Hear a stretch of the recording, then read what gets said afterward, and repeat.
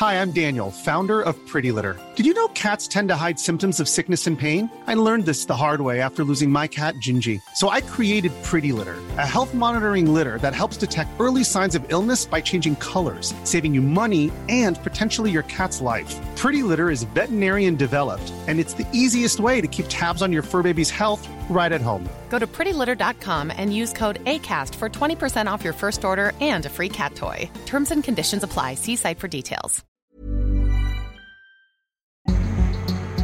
When Joe took the White House, Kamala became Veep. We did it. We did it, Joe. You're going to be the next president of the United States. Kamala Harris, the first woman, the first black woman, the first part Asian woman, the repository of a million hopes. But nearly half a year into the life of the administration, and for Harris, it's been a slog, not a glide. She's seen at the moment, increasingly, as stacking up the losses without anything to show for the first 6 months. She needs a success, she needs a win. So, half a year into the Biden administration, looked at objectively, how is the heir apparent measuring up? You're listening to Stories of Our Times from The Times and The Sunday Times. I'm David Aronovich. Tough times for the Veep. Can Kamala come through?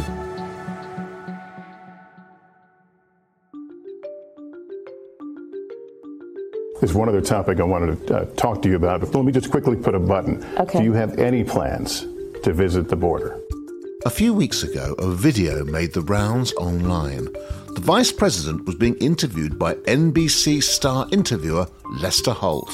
This was a sort of slightly special assignment for him because he'd followed Kamala Harris, the Vice President, down to Guatemala. She was on her first trip as the Vice President. Alistair Dorber is the Washington correspondent for The Times and The Sunday Times. And one of the things that she's been asked to sort out by Joe Biden is the crisis on the border. So she went to Guatemala, which is the Central American company, with the exception of Mexico, that probably has the best relations with the States. So she went there with carrots and sticks to try and come up with ideas to stop thousands of Guatemalans trekking from home all the way up through Mexico to the US border. So as part of that trip, as politicians often do, they do a sort of sit-down interview to sort of mark their trip. And I mean, it was really nothing short of a car crash. She was there, obviously, to show that she was doing something about the crisis on the border. She sat down with Lester Holt, and he asked the perfectly normal, perfectly reasonable, perfectly acceptable question, why haven't you actually been down to the border, the US-Mexican border, where the migrants are coming across? And she got completely flummoxed. Do you have any plans to visit the border? I'm here in Guatemala today. At some point,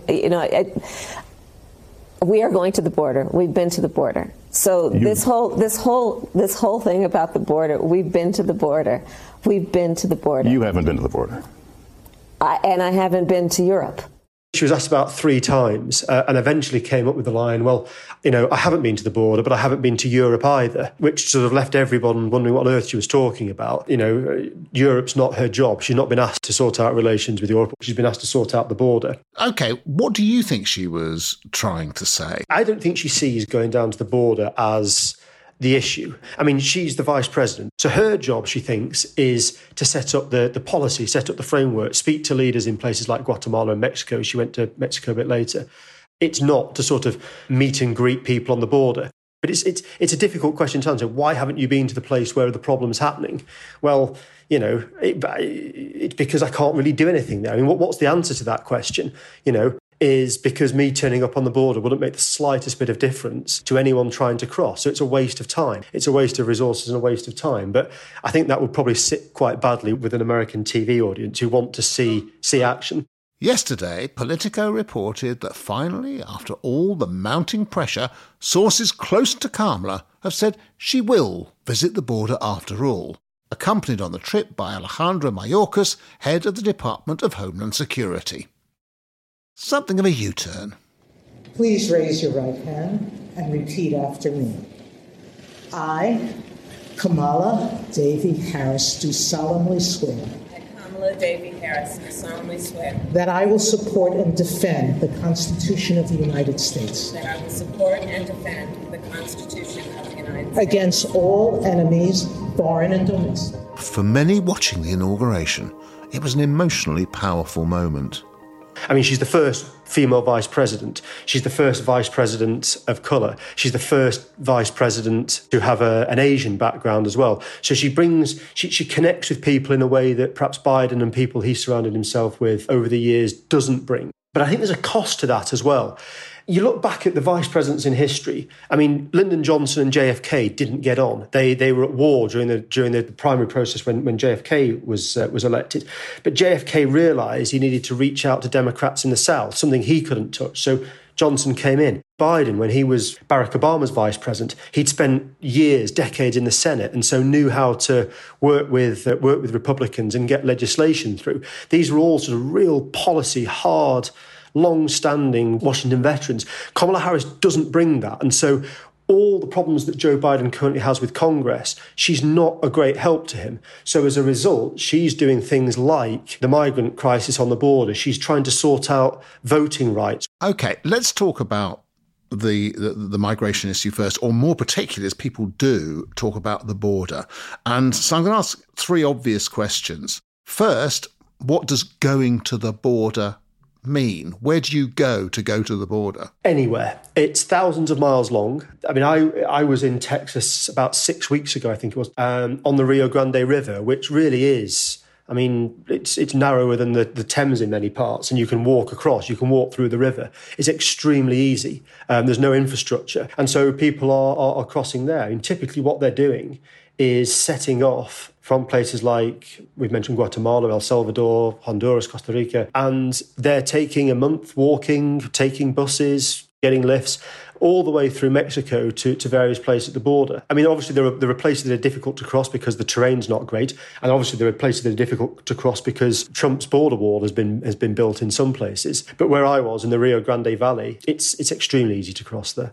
What impression did you get from being down there? I mean, was it that it was now so big it was chaotic, that it was much worse than it had ever been before? Or did you find a situation which was there were just more people than before, but essentially carrying on with a process that had been going on for some time? I spoke to the mayor of Rio Grande City, which is a sort of dusty, low-rise place right on the border. The river's on its southern border. And he was kind of phlegmatic about it. He was saying that, look, yes, the numbers are very high at the moment, and yes, the people in my city are talking about spikes in crime rates and things like that.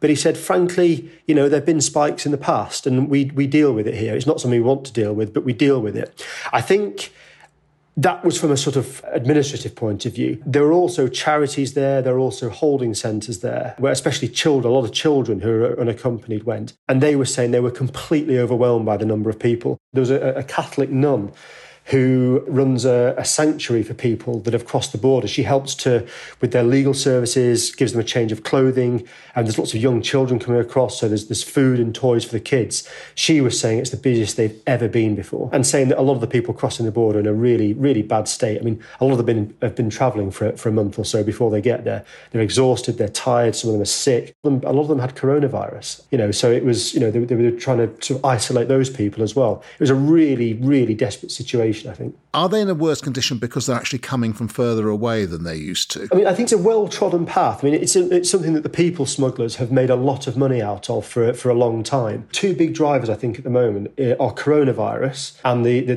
devastation that's caused to the economies in places like Guatemala. But also, there was a particularly bad hurricane season there last year, and a lot of people's property was wiped out. If they had small businesses, they were destroyed as well. And I think that's one of the key drivers, that people are thinking, well, we've lost everything here. Let's throw our lot in and take our chances in the US. So there are some recent circumstances, that have given rise to a very big change. To what extent has there been more people trying to cross the border because they see the Biden-Harris administration as being somehow more accommodating and more liberal? I think that's part of it. The Homeland Security Secretary here, not long after the Biden administration came into office, made a speech where he was very sympathetic to migrants. We are dedicated to achieving, and quite frankly are working around the clock, to replace the cruelty of the past administration with an orderly, humane, and safe immigration process. It is hard and it will take time, but rest assured we are going to get it done. Deliberately changing tack and changing tone from the sort of very anti-migrant, very anti-immigration stance of the Trump administration. So yeah, I think that people, Republicans, the opposition here to the administration, would say that the Biden administration is a soft touch on immigration. Well, I tell you what's difficult to weigh up from what you said, because you said two very interesting things. One is that you have the circumstances back in the host countries which are so intolerable people move. And the second is that a degree of liberalisation on the border might encourage them. I suppose the question is, had there still been the Trump administration in power, would the circumstances in those countries still have impelled the movement? And if not, what otherwise would have happened? I think it would. I mean, maybe people wouldn't have come across in such big numbers. I mean, the highest numbers for 20 years. But people have been crossing the border throughout the Trump administration. In some cases, thousands of people a month. You know, his rhetoric, his supposed crackdown, the building of the border wall, the sort of symbolism clearly put people off. It's not very welcoming. But it didn't fall to zero. It didn't fall to a trickle under Trump. Now, when Joe Biden became president, he gave this job to Kamala Harris. And at first sight, it looks like he takes on to himself the job of giving everybody lots of money as a result of getting rid of the pandemic and dealing with the pandemic. And he gives her the job that is nearly impossible. Yeah, and it's not just on this issue. On voter rights, he makes speeches about how it's intolerable that southern states are passing laws that civil rights leaders say make it more difficult for black people to vote. What I'm worried about is how un-American this whole initiative is. It's sick. It's sick. Deciding in some states that you cannot bring water to people standing in line, waiting to vote. Deciding that you're going to end voting at 5 o'clock when working people are just getting off work. Deciding that there will be no absentee ballots under the most rigid circumstances. He makes the speech and gets the credit for it, but he's given her the job of persuading southern states not to do it and then to introduce legislation in Congress as a sort of safety net at a federal level to stop these laws coming into effect. She's got a lot on her plate, and I think migration is the biggest headache, but she's got lots of problems in her in tray. We started off with the interview she gave because she took the trip to Guatemala. And I think she's also been to Mexico as well, hasn't she? Yeah, she's on the same trip, that's right. On the same trip. Her objective was what? Because some of the headlines were she went to Guatemala to tell people don't bother coming to the United States. And that's how it was written up. Is that what she said, or did she say that and more? Yeah, her objective was exactly that. I mean, she managed to get across when she was in Guatemala, do not come to the States. That was her message. Do not come. I want to be clear to folks in this region who are thinking about making that dangerous trek to the United States-Mexico border. Do not come. Do not come. The United States will continue to enforce our laws and secure our border. And I believe if you come to our border, you will be turned back. But she also went with handouts as well to sort of back that up. 500,000 coronavirus jabs, for example, money for aid projects. I think it was $26 million that the US is going to hand over to Guatemala to help communities that have been hardest hit by the hurricanes and the virus. It was that, do not come, but I'm here to help out and make things better for you here. There are carrots as well as sticks. Was the money she was giving, she's offering to Guatemala, etc., big enough to make a difference back there? And second, does she convince anybody that they wouldn't have a better life if they could cross the border? No, I mean, it's not enough money. And also the other problem, as we touched on earlier, is it's not a quick fix. You don't write the check, hand it over, and then everyone's life is suddenly improved. We get monthly figures on the number of people crossing. We'll see, I suppose, in the coming months whether or not her trip has had any immediate impact. The trend certainly is for each month for record numbers of people to arrive. So it'll be a significant success if the numbers in June are suddenly at 130,000, down from 180,000 last month. And she'll no doubt take huge amounts of credit from that. But If I was going to put a bet on it, I think we'll have record numbers coming next month, and the number will be higher next month than it was last month. Now, I imagine at the same time as that's happening, she's getting people from both sides giving her a good going over. I mean, we've talked about her going to Guatemala and saying, don't come.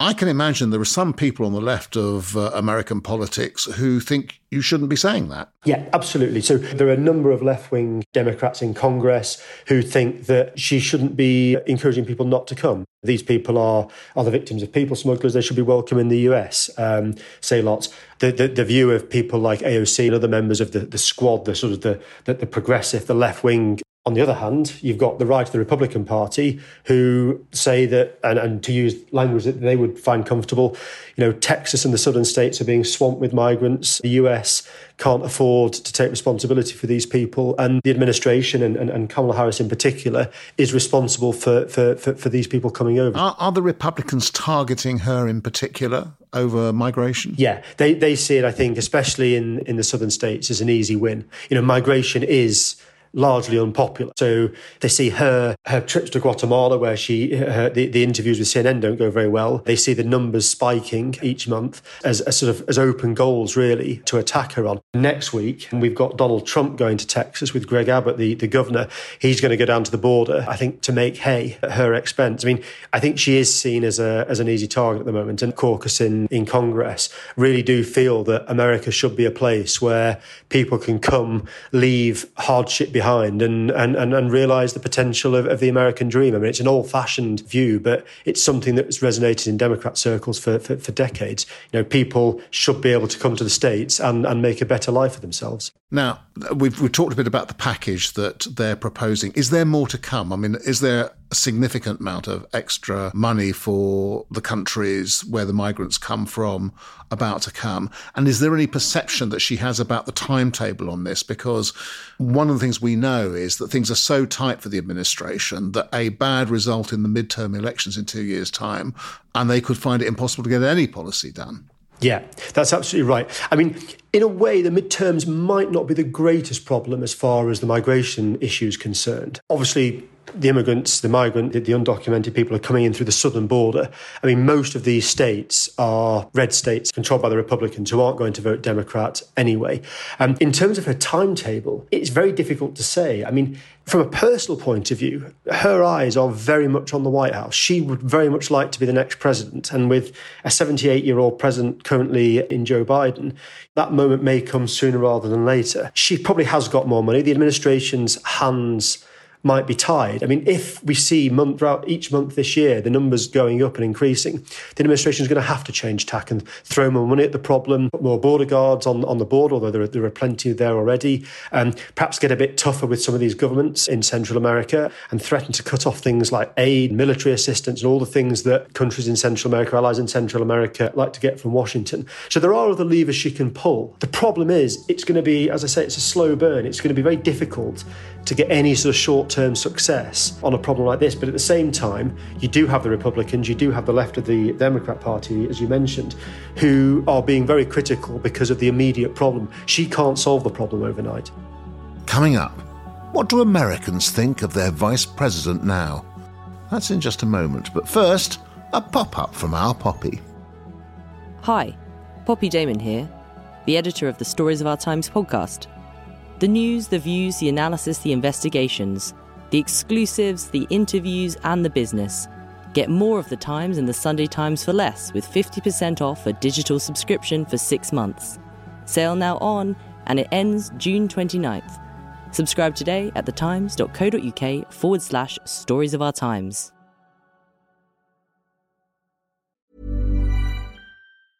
It's that time of the year. Your vacation is coming up. You can already hear the beach waves, feel the warm breeze, relax, and think about work. You really, really want it all to work out while you're away. Monday.com gives you and the team that peace of mind. When all work is on one platform and everyone's in sync, things just flow. Wherever you are, tap the banner to go to Monday.com. Many of us have those stubborn pounds that seem impossible to lose, no matter how good we eat or how hard we work out. My solution is PlushCare. PlushCare is a leading telehealth provider with doctors who are there for you day and night to partner with you in your weight loss journey. They can prescribe FDA-approved weight loss medications like Wegovy and Zepbound for those who qualify. Plus, they accept most insurance plans. To get started, visit plushcare.com/weightloss. That's plushcare.com/weightloss. I'm David Baddiel. I'm a writer and a comedian and a Jew. I'm Sayeeda Warsi. I'm a businesswoman and a politician and a Muslim. Jews and Muslims always seem to be in the news or on the news. Lots of people talk about us, and this is us talking about ourselves. The kind of things that people say don't touch, we are going to go there. I mean, I think Jews and Muslims are talking about these things, but I think they're not talking about them together because they're worried that if they do, sparks might fly. A Muslim and a Jew go there. Find us wherever you get your podcasts. OK, let's talk more generally about her, Alastair. How popular is she with the public right now, and how does that compare with popularity of vice presidents we have known, loved or not loved? Her poll ratings are around the 40% mark. She's viewed favourably around the 40% mark, which isn't hugely different from other vice presidents in the past at this stage. I mean, don't forget, this administration is still less actually than 6 months old. So I think they can still claim in some part to be enjoying their honeymoon. Joe Biden's ratings, incidentally, are quite a bit higher. He's not slipped below 50% yet. People seem to be reasonably happy with the job he's doing. But again, it depends who you ask. Within Democratic circles, within Liberal circles, on the East and West Coast, she's seen as a beacon of progress. Yes, she might be struggling with one or two of the policies at the moment, but, she's still seen as someone who's breaking several glass ceilings all at the same time. I mean, we've talked about her problems, but she's good at things on the sort of, the soft power kind of thing. I mean, to the absolute horror of the Secret Service, she took part in the Pride March in Washington last weekend. It's this sort of thing that really energises her base and the base of many in the Democrat Party. So, she's popular with her base, and she's growing increasingly unpopular with people that she was probably going to be unpopular with anyway. It's the middle in America that everyone knows that candidates have to win. And again, it may be that by the time we get to the next election, she's sorted out things largely on the border. The numbers are falling. The Guatemalans, the El Salvadorians, they are playing ball. It's just that at the moment, she's taking a hit because it's very easy to criticise in the short term, actually quite difficult to do anything about the problem she's got until much further on. But also, if she does have to stand in a set of primaries for the next presidential election, it's her base who will be voting, not the American electorate in general. That happens later. Yeah, but then, she would then have to put herself to the American people. Exactly. And as I said, she wants the job. She clearly wants the job. I mean, it was said that when Biden and her were inaugurated in January, January the 20th was the day that she started campaigning for the presidency. I mean, normally a vice president would think, well, I've got 4 or 8 years like Joe Biden had, and then I have a crack at the White House. Given Biden's age, the timing isn't quite as straightforward as that.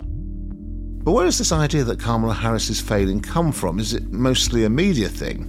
That's increasingly becoming the narrative. Certainly on, certain broadcasters. Did this trip to Central America, Mexico, Guatemala, did it do more harm than good for the administration? We're trying to grasp at a reason why she seems disinterested in the assignment she was given from the president. You have a vice president that's been tapped to fix the problem that she has no interest in solving. Here we have a chronic complainer, it appears, and not a doer. Her problem is that she's got lots of problems and she's not got very many wins to show for herself. She needs a win, and she needs to be able to have her vice presidency galvanised around something. It's not altogether clear where that comes at the moment, especially in the short term. What else falls under her remit? What other big, tricky questions has she been put in charge of? Voting rights is one of the other big ones. So you have to go back to the presidential election last year when Donald Trump wrongly claims that election fraud took place in various states that were very close and that the election was stolen. I mean, first thing to say, there is absolutely no evidence to support that at all.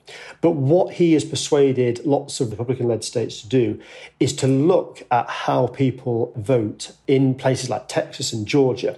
And what Republicans have done there, they're in the process of passing, or in some cases have passed legislation that civil rights leaders say will make it more difficult to vote. So voting early, people who are working in 2 jobs or struggling with childcare and everything else might not be able to turn up on election day. So they appreciate the fact that they might be able to vote early. The same with mail-in ballots. There are restrictions, bizarrely, that have been passed in some states on the limits on water that can be given to people queuing up to vote, which was just bizarre. But anyway, these are some of the measures that have been passed.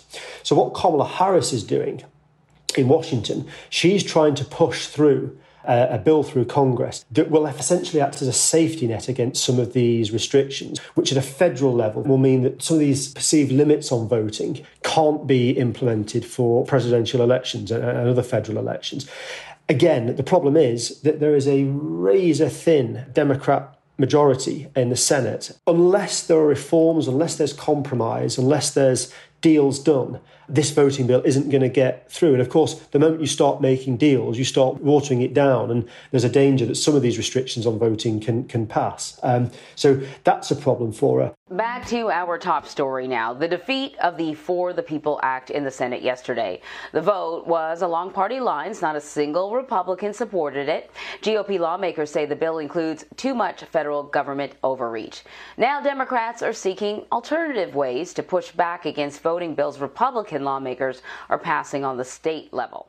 This bill really was the Democrats' best chance at tackling the restrictive voting laws that have been proposed in various red states. But on Tuesday night, that failed in the Senate, which means we're back to the drawing board pretty much on this. What about boosting vaccination? I mean, it's been possible to be popular in this country by being associated with a vaccination programme. Is that not possible in the States? It is. One thing that has been a huge success here has been the rollout of the vaccine. Anyone of any age now over the age of 12 can go and get a jab. There are 80-odd thousand points across the country. Biden reckons that 90% of the American people live within 5 miles of a centre where you can go and get vaccination. Compared to when he came into office, very few people had a jab. Now I think there are 300 million shots been put in people's arms.